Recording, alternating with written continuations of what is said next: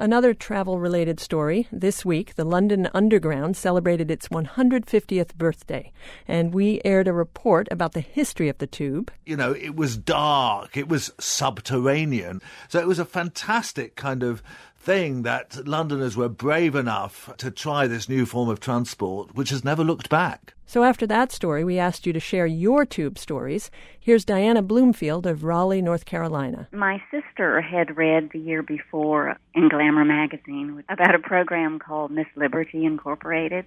So the program itself sent British girls to New York City to work as secretaries throughout the city, and American girls could go to London and you'd be sent to various jobs for the whole summer. So I had never been anywhere. I'm from a really, really small town. So I go off to the underground station with my sister, you know, fully expecting her to take my hand and lead me everywhere because she'd been there the summer before. We get there and we go down and there's this great big map that, you know, that's such a colorful, beautiful map. And so I look at my sister and I say, I have no idea where to go. Can you help me? She just sort of looked at me and said, no, you're on your own. Figure it out yourself. She just walked off. So I'm standing there in this vast place looking at this huge map, and this nice Englishman walked up in an underground. He was in a uniform. So he came over and he asked me where I needed to go, and I showed him the address.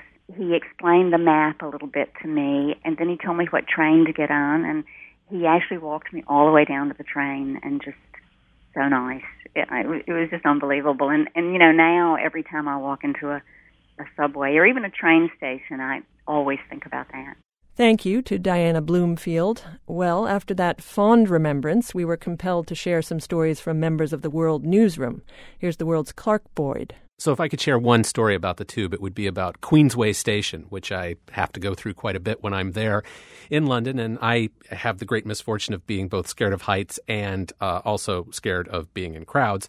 And the only two ways out of that station are either up in the elevator, crammed in with, what seems to me to be thousands of other people, or to walk something like 400 stairs up this rickety spiral staircase. So most of the time, I just sit there in Queensway Station down at the bottom, rocking back and forth for about 10 minutes, deciding which particular hell I'm going to try. There's no air conditioning, so it's super hot, and you're crammed in with millions of people. And I remember this one guy, and he was standing up in front of me, and he wasn't wearing any shoes, and he wasn't wearing any shirt, and he actually wasn't wearing any pants. All he had on was this tiny little sarong that was kind of wrapped around his middle.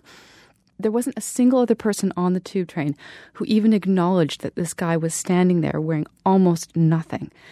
And the thing that I kept thinking was, where did he put his bus pass? That was the World's Andrea Crossan sharing her favorite tube tale. So, the poor maligned tube. I've been passing through London my whole life and remember as a child looking down at the floor of a carriage and being amazed it seemed to be made up entirely of cigarette butts. Happily, those days are gone. Now I just feel nostalgic for those long flights of stairs and the movie posters on the platforms. I wonder if the Circle Line is working today. Keep telling us your stories, good or bad, at theworld.org. The distant echo of faraway voices brought in faraway trains to take them home to the ones that they love and who love them forever. The grey's dirty steps repeat my own and reflect my thoughts. Cold and uninviting, partially naked, so far toffee wrappers and the smallest papers. Mr. Jones got